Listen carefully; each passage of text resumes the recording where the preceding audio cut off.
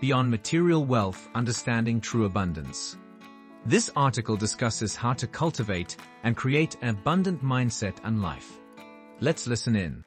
The article is all about abundance and how it's not just about having more, but rather experiencing more. That's right. Abundance is multifaceted. It's not just about financial wealth, but also having more time, more opportunities, and more freedom to pursue what matters most in life.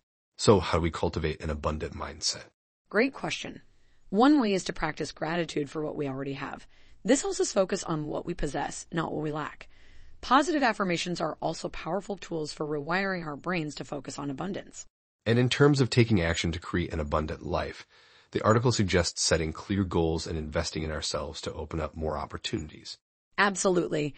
Building multiple income streams can also provide financial security and open up new possibilities for abundance.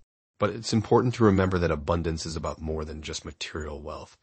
It's about living in alignment with our true selves and experiencing the deep joy and fulfillment that comes with it. Yes, the path to abundance isn't always easy, but the rewards are worth it. All right. That's it for today.